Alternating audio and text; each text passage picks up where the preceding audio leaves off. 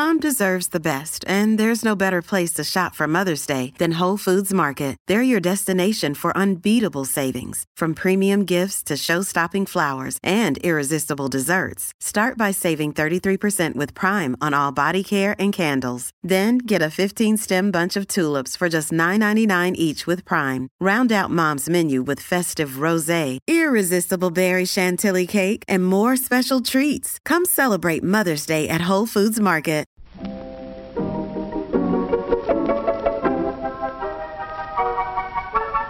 Maybe it's just that you don't know how to use social courtesy. Oh, that's old-fashioned. Watch how Lizzie Post and Dan Post-Senning act as host and hostess. They know that courtesy means showing respect, thinking of the other person, real friendliness. Welcome back to Dan, who is back from his trip to LA, and welcome to you, all our listeners, to another episode of Awesome Etiquette. Our podcast comes to you from the studios of Vermont Public Radio and is a part of the Infinite Guest Network from American Public Media. I'm Lizzie Post. And I'm Dan Post-Senning from the Emily Post Institute. Dan's back in town. And thank you so much for that welcome back. I missed you. I love our office, but you are like my counterpart here, my partner in crime, and I literally, the number of times I walked into your office and was like, oh yeah, there's nobody to talk to. Hey, Dan's geranium, how's it going? Hi, Dan's fish, how's it going? No, that was over in Steven's office, so your fish actually had like someone to hang with. But well, it's good to be back, and having not planned this at all, I was going to say something very similar to you. Aww. And it was fun for me. There I am in Los Angeles having a great time. The wedding was awesome. We managed to get out to the beach for a day, up to the mountains for a day. We got spa treatments. Think LA, and that was the most excellent vacation that I was having. We stopped by the American Public Media Studios in Los Angeles, visited Rico from the dinner party Download. He sends his best. They absolutely love you out there. Had so much fun. Really good trip. But also, it was travel, and I felt like I was away and abroad. It's a good feeling, when right? this podcast dropped on Monday, it brought me just a little bit closer to home. It was really nice to download, and I was sort of looking for that free moment when I'd get to listen to it and just hear a familiar voice and be reminded about the things I enjoy back home. As did, I'm sure, my expletive-filled text messages to you when I found out that Jimmy Graham got traded to the Seahawks. Well, there was some trauma. The free agency period was difficult for all of us. Texted Dan, I am not texting you about work. Call me immediately, with lots of four-letter words that are inappropriate for our show. Sorry. It happens, even to etiquette experts. He was like my favorite player ever since Darren Sproles left. And so it was like each year the Saints are ripping a little part of my heart out. But blockbuster trade. I was looking at it from the other end, just a little bit fearful. Seattle's looking so good. I wish John Moe much enjoyment, as he is a Seahawks fan, watching my Jimmy Graham. Let's talk about your trip a little bit, because this was kind of a preview. You went to a big Indian wedding, and you are about to host in 2 months' time, which reminds me I need to order my sari, a big Indian wedding. Tell me about it. It was a lot of fun. As you would expect, a wedding is a wedding is a wedding. You should also know right now, listeners, that I am looking, like, Dan left here looking super, like, mountainy and all of that, and he's come back, he's like, his beard is super trimmed, like real clean cut, straight edges. His hair's got, like, he looks like he just came from LA. A little flush, a little ruddy flush. You got some color. You're looking good. All right. Aww. Indian wedding. What do you feel now as you get ready for your own? It's going to be fun. It's going to be awesome. I was particularly interested in the ceremony itself, the part of the wedding that you're just not going to YouTube and find out about. And it's not a short ceremony. The short version of the Hindu ceremony can last an hour, 45 minutes to an hour, and that's a truncated version. And note to sort self. of the most common current version. I was really curious about it. There's a lot of ritual and pageant to it, and Aren't there 7 things that happen? Am I thinking that's correct? There's an element of the ceremony that involves walking around the fire 7 times. That's where I got the number It's from. sometimes equated to the vows. Okay. and you make your vows explicit, and they're these 7 promises that you make to each other. And So beautiful. I know, it's really sweet. Well, you're gonna get to see I it. know. I'm going to be Miss Waterworks. And I'm going to get to do it. And actually, I was really impressed with the groom. Yeah. He was humble. He was the center of attention. He wasn't always comfortable in that role. He was an absolute sweetheart. And I definitely watched him for some cues and was... Did he walk in on the elephant?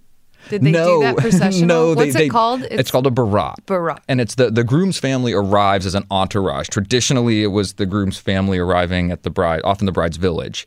And the groom would present himself like a royal prince, would arrive riding a white horse or an elephant. These days, sometimes it's a convertible or a motorcycle. But totally picturing that scene in Aladdin in my and head. People dancing. It's not the same culture, but it's same exactly idea, this processional, this arrival. The barat was fun. No horse, no elephant. So what did he come in on? There was dancing and dancing. It's like a second line in New Orleans. I'm not. Yes, probably. Oh God, Dan, I really need to take you down there. I know my Mardi Gras is so bad. It's not even Mardi Gras. That's just like every week.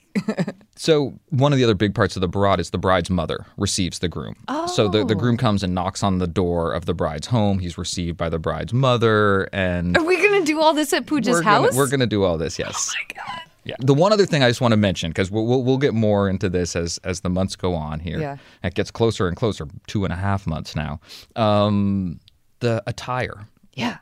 Pooja was beautiful. She was absolutely stunning. Because you saw, this is your first time seeing Pooja in a sari, right? Yes. Yeah. And the sari she wore Saturday night to the final dinner was absolutely elegant. You could have wore it to any black tie affair. I like that what you just said anywhere. was the attire. And I was thinking of the bride or the groom, and you go, no, Pooja was beautiful.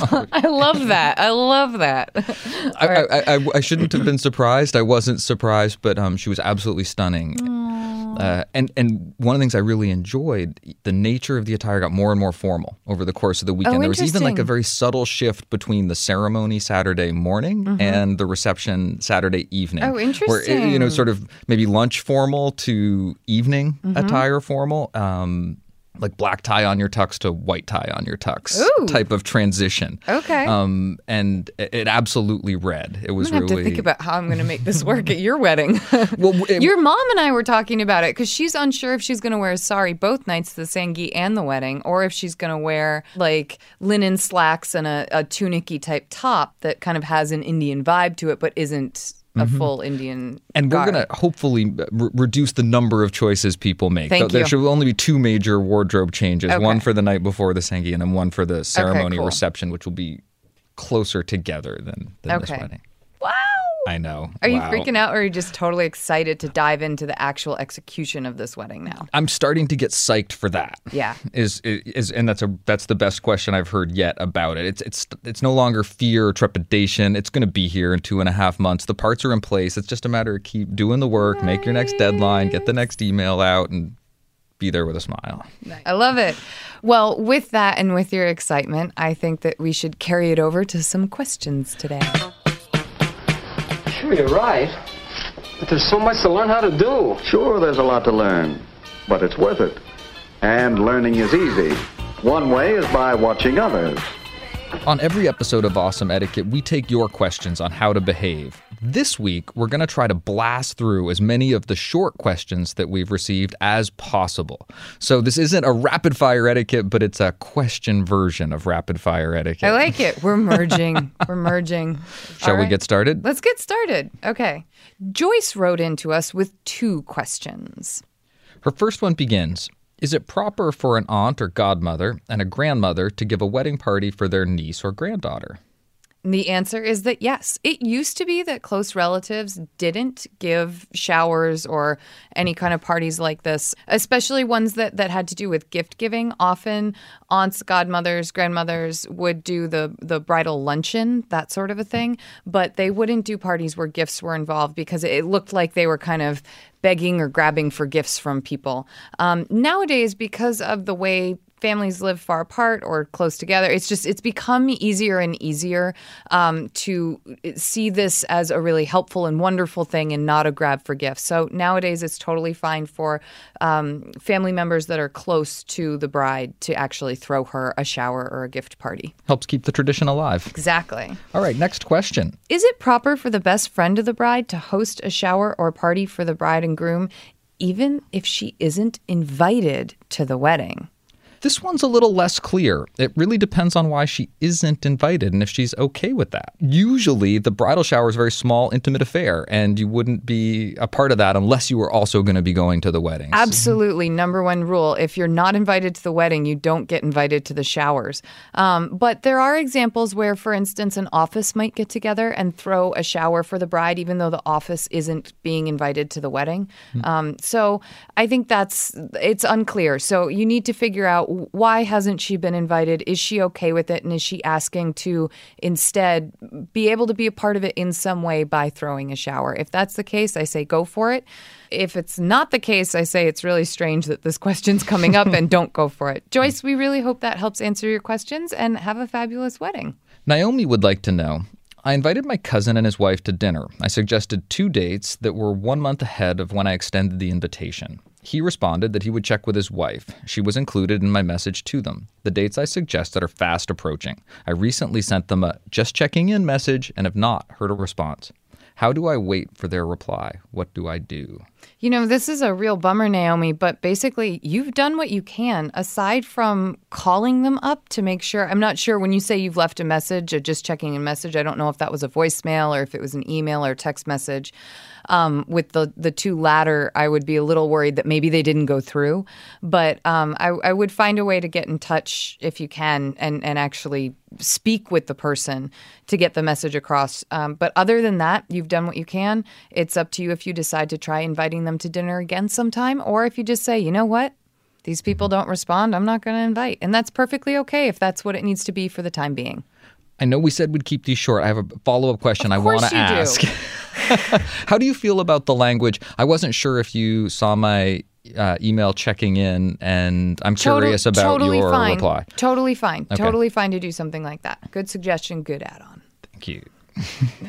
Our next listener writes, I'm hosting a 70th birthday party for my husband. Is it bad manners to include no gifts, please, on the invitation? Is there a particularly polite way to phrase this? You know, that type of language is going to be fine for birthdays or anniversaries. You never want to make mention of gifts on a wedding invitation. But for something like a birthday or an anniversary party, no gifts, please. Just that language alone is really the only mention of gifts you ever want to make. And it's perfectly polite. Awesome Etiquette gets support from Storyworth. There are some stories about your mom's life that you truly never get tired of hearing.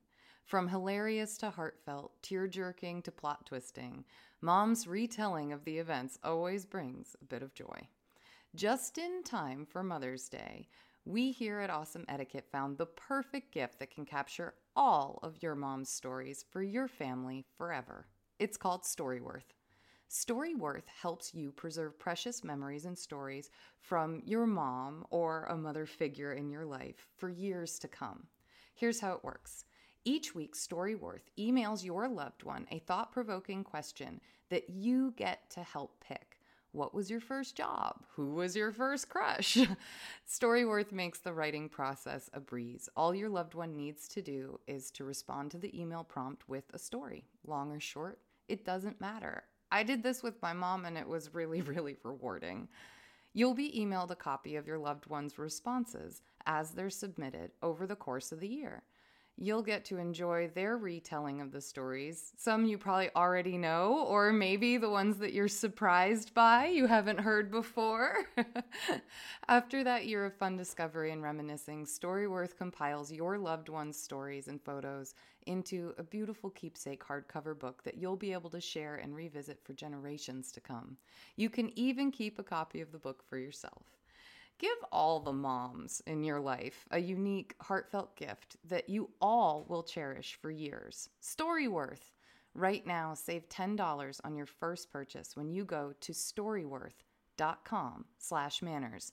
That's Storyworth, StoryWorth.com/manners. BetterHelp.com/manners, it's manners with an S, to save $10 on your first purchase. And now, back to our show. Our next question comes from Lexi.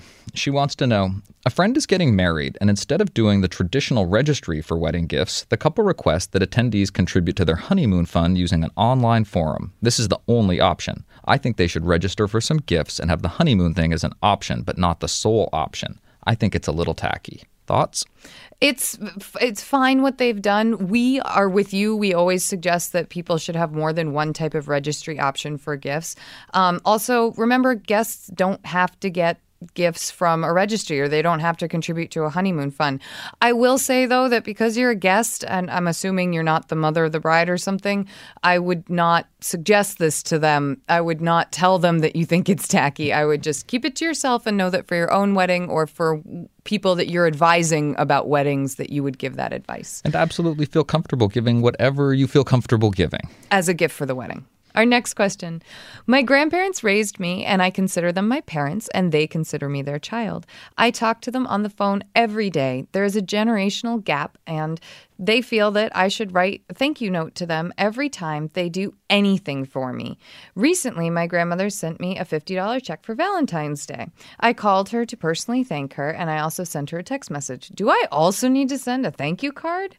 You know, this is one of those cases where we're going to suggest that you just go ahead and send that thank you note. It's going to make your grandparents so happy. And, you know, it's not just going to make them happy. They've really requested it of you. They've made this clear. They've made this really clear with you. So it's such a low bar to pass in order to meet that standard that's really gonna cement this relationship in a really positive way. So we're going to suggest that you go ahead and send that thank you note. Even though you've made the phone call, even though you've sent the text, this matters to them. And for that reason alone, it can matter to you. Right. And it's, you know, typically if you open the gift in person, that's where a verbal thank you is fine. But beyond that, if you didn't open the gift in person, you need to send a note. If you've already agreed upon with friends or family that a phone call is fine for a thank you, then run with that. But as Dan said, clearly your grandmother wishes for different, so respect her wishes. Elizabeth would like to know, if I send a save the date for my daughter's bat mitzvah and a cousin sends her regrets in advance due to her son's graduation, should I still send her an invitation? You know, there's no need to send her an invite, Elizabeth, unless she'd like one for sentimental keepsake reasons. And you can ask her that, but other than that, she already said no, so there's no sense in wasting the paper and the postage. I couldn't agree more. Have a great party. Our next question is from Yvonne. Are you supposed to put your return address on a thank you note in general? What about one to a new employer thanking them for hiring you? Absolutely. You're going to need to put a return address on that thank you note in order for the post office to accept it and take it where you want it to go. You don't necessarily need to write your whole address out inside the note in longhand, but you absolutely want it on the envelope. And speaking from the perspective of someone who saves a lot of thank you notes, those return addresses are so helpful. Yes. All right. Andrea would like to know, is it considered inappropriate to have a registry for a housewarming party? My boyfriend and I are in the process of purchasing our first home, and I intend on having a housewarming party, but I would rather avoid having 5 waffle makers. I have received mixed reviews on this topic, so I figured I would ask the pros. Thank you. Andrea, you actually don't register for housewarming parties, only for showers, for baby showers and for wedding showers. Housewarmings aren't parties where gifts are mandatory. It's nice, but people might also bring you baked goods. They might bring you something really simple. We always suggest bring a gift to a housewarming party. What we don't suggest is that you register. It's just one of those fine lines. And so I would advise just be happy with all of those waffle makers that you may get and return the ones that you don't use, which might be all 5 of them. We'll cover regifting in a postscript at some point in the near future. And I just, before we leave, I know these are short, but I want to say thank you for having a housewarming party. It's such a nice thing to do when you're new in a neighborhood. It's a real opportunity to meet the neighbors. So really go forth and keep that tradition alive. And to have your friends warm the house with their presents. I mean, that's the point of the party. Such a nice thing. Awesome. Our next question is from an anonymous listener. Hi, Lizzie and Dan. When planning a wedding and inviting guests, how does one go about inviting adults only? Please don't hear me wrong. I have nothing against children. Many of my cousins and other family members have small children, but I don't necessarily know how I feel about young children being at the wedding, especially with out-of-town family members. I'm not even quite sure how that would work. Thank you so much. Sincerely, Anonymous. Well, Anonymous, first of all, it's absolutely okay to have a wedding where you decide not to have little children there. That is a valid decision to make. You might make it for all kinds of reasons, and you don't need to go into long explanations about why you're making that choice. You do want to let people know as soon and as early as possible. It's going to be part of the invitation itself. The way you actually do that, though, is you never put, it's not like gifts. Children aren't like gifts. You can't put no gifts, please. And you wouldn't do that on a wedding invitation anyway. So you're not going to put no children, please, or adults only. There is absolutely no mention of this on the invitation itself. The way it gets indicated is that the outer and inner envelopes are only addressed to the parents or the adults. You might have a cutoff where kids over 18 are invited. It's also something that you want spread word of mouth. And when you do, because it will happen, get reply cards with whole families written in, or where can I, have my kids, those sorts of things. People will respond with that. You can say, no, we did have to make a decision, and we made a decision not to have children at our wedding. Really great if you can provide a babysitter for those who have to travel from out of town, so that you cover them and they don't have to worry about it, but their kids can still travel with them. Also an option is to have that babysitter on site. So the kids actually aren't attending the reception, but they are traveling to the same places that their parents will be at. They'll just be at different areas, and you can work that out with your event coordinator on the site. But that's really the best way to go. And enjoy your wonderfully child-free wedding. Our final short and quick question is a formal one. Do wedding invitations still require an inside envelope with the invitee's first name? While inner envelopes are lovely and are a fine tradition, they are not required. Yeah, they're super formal. They definitely will take the whole formality level of your invitation Tell up them a where notch. They came from. Tell them where they came from. So historically, traditionally, the outer envelope just protected the very important inner envelope that had this beautiful engraved invitation. That would usually be delivered to you by your butler or someone who had received it at the door, and it's all gross on the outside from traveling in horse and buggy. Who knows where it's been? So the inner envelope was pristine and pretty. And really nice. And the tradition evolved over time to the point where you could really use that inner envelope to be more specific, to really clearly define who's actually invited to the wedding. So for instead example, of it just arriving to a household or to maybe a particular individual, you might say inside that individual's name and guest. And that would let that person know they were welcome to bring somebody to the wedding. Or it might, in the case of a family where in the future, when you have little tiny Dans and Poojas running around, your invitation might say to Mr. and Mrs. Senning on the outside, and the inner envelope may or may not list your children, which would indicate whether or not the children had been invited, or maybe if there's an age cap, it would be which children were invited because they were over a certain age and which were not because they are under. And we saw how important that type of specificity could be in our last question. So absolutely not required, but also an option, and a fine option to really take that invitation to the next level. And a very cute addition to the inner envelope. It's a place where you can be less formal, or as we like to say, more endearing. So if you always call your grandmother, for instance, my grandmother is Granny Pat. Ironically, our grandmother on Dan's side of the family with me was called Mud. So the inner envelope, for instance, for my grandparents, had they been alive, would have maybe read Mud and Poppy, which is what we call them, or it could have read just their first names, Libby and Bill Post. We hope that helps, and that's the end of our rapid fire etiquette question segment for the day. You hear that? She says you're not as rude as you used to be. What do you know?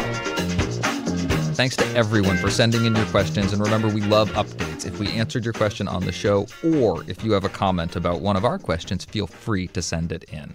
You can also submit your question to awesomeetiquette@emilypost.com or send it in via Facebook or Twitter. Just use the hashtag awesomeetiquette so that we know you want it on the show. Our postscript segment today contains an excerpt from The Rituals of Dinner by Margaret Visser on the debate, or the history of, I should say, tines up and tines down. will warn you, I think it gives just a little kind of poke at American styles at the end there. And Dan and I might talk about that at the end. But it begins. Eating in the English manners means that the fork, having just left off being an impaling instrument, must enter the mouth with the tines down if it is not to be awkwardly swiveled round in the left hand or less capable hand.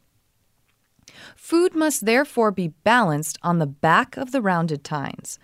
This has two advantages for polite behavior. First, a fork thus held encourages the mouth to take the food off it quickly and close the lips. It is quite difficult to push the fork with its humped tines far into the mouth. Weapons, and that's in quotes, should not be plunged into mouths. We now keep this rule faithfully, hardly needing it to be enunciated. The second advantage is that denying a modern fork its possible spoon-like use is wantonly perverse. It forces us to take small mouthfuls and to leave some of the food unliftable on the plate. It is difficult to get the food onto the fork and harder still to balance and raise it faultlessly. Managing to eat like this with grace is a triumph of practice and determination, and therefore an ideal mannerly accomplishment. I'm going to break from the quote and say, debatable. Definitely we were not on the same page with practicality as Ms. Visser. Okay, continuing. The former way of eating was not dislodged in North America as it was in the rest of the world. It has been suggested by James Dietz that the old way was more deeply entrenched in America because forks arrived there relatively late. According to this theory, Americans remained attached to eating with their spoons. They would cut food, probably holding it still when necessary with their fingers or spoons, and then lift it in the spoon, first shifting it if necessary to the right hand, up to their mouths. Forks imported from Europe were certainly used sometimes, not only for impaling food, but for transporting it to the mouth. Charles Dickens visited America in the early 1840s and witnessed eating with both knife and straight, long-pronged fork. He says in American Notes that people thrust the broad-bladed knives and two-pronged forks further down their throats than I ever saw the same weapons go before, except in the hands of a skilled juggler. But soon forks took their modern spoon-like form so that they could be treated after the spearing and cutting was done, as though they were spoons. Europeans, meanwhile, kept eating food impaled on the tines. And that's how the difference came to be, that you see lots of Europeans continuing to have it tines down, whereas Americans use it tines up. In the language, we sometimes use the difference between the American and the continental style of dining. Another major distinction between the two styles is the transition of the fork. In the continental style of dining, that fork stays in the left hand, tines down to bring the food to the mouth. And I love the description of the awkward turning over of the fork in the left hand if it were to stay in that hand and go to a tines up position. Because I've wondered about that particular maneuver. Because I do like this crossbridge of them, because I don't switch the hand over to the right hand, but I do the swivel, and I never thought of it as being awkward or ungraceful, or, it was fascinating when I read this to think of, and also to think of, I hit, as I mentioned in it, the practicality note of it, where to me, it's the spoon part of it's a practicality. Why on earth would I waste food and leave it on the plate only because it's such a great showing off, sign that, my gosh, aren't my manners so practiced? I can eat with my fork upside down. Well, so I definitely So I noticed tone to the writing, and this idea of an enjoyment of the artifice, an enjoyment of the making of this a rarefied, difficult thing, and that being part of what elevates it. And I don't agree necessarily with that, but no, because you and I weren't raised to agree with that part of etiquette. But so many of the specifics here, I absolutely agree. I really prefer the continental style, not because it's more refined, because I find it easier. You don't have I find to flip. less flopping and switching, and I also, when I'm teaching, often mention to people that there's as much flat space on that fork, our modern spoony fork, about an inch, on one side as there is on the other. Depending on how you hold it, because as you tilt a little, I can see that flat part that you're talking about, but when it's actually engaged with the plate, It's not there. It's much harder it's to get that angle. You're right. The angle's a little harder, but there is that flat space. And I often tell people, if you're using so much of the fork that you're shoveling the food into your mouth, maybe take smaller bites. And this idea here,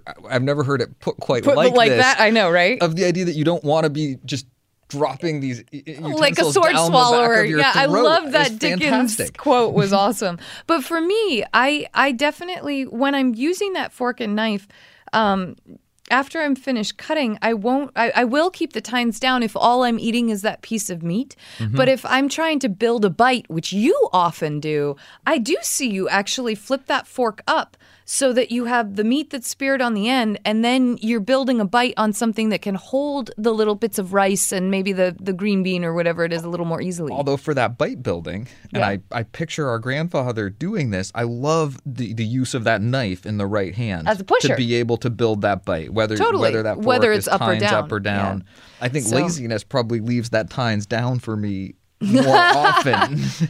Because you have to understand that while we talk about table manners all the time, us posts are inherently fast eaters. We shovel our food down. The biggest joke was that, Alan, my oldest uncle, stories would here. yeah, I know, right? He would be finished eating and going up for seconds by the time my grandmother was sitting down. Yeah. That it was we like our food and we get quiet and we eat it fast. And we anyway, also love the ahead. rituals of dinner. We really As you do. can see, this book's an incredible book. It's an incredible resource if you're interested in the history of table Oh, manners. it's so much fun. Be warned, it starts out with cannibalism. But... Well, and the sacrament. Right. So it looks at the taboos and the sacred around eating and everything in between. Fascinating. So we hope to bring you more excellent quotes from it. And we hope that maybe you're a little influenced. Maybe you'll change. Maybe you'll enjoy further your tines up or tines down.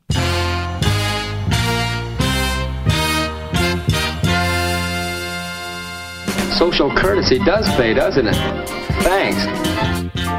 Each week, we like to end our show on a positive note by giving an etiquette salute to a person or organization that exhibits good etiquette and is out there making the world a nicer place for us all. Yay! This week's salute comes from Allison, who salutes her grandmother, Julia.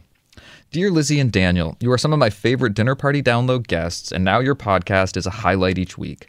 I wanted to offer an awesome etiquette salute for your consideration.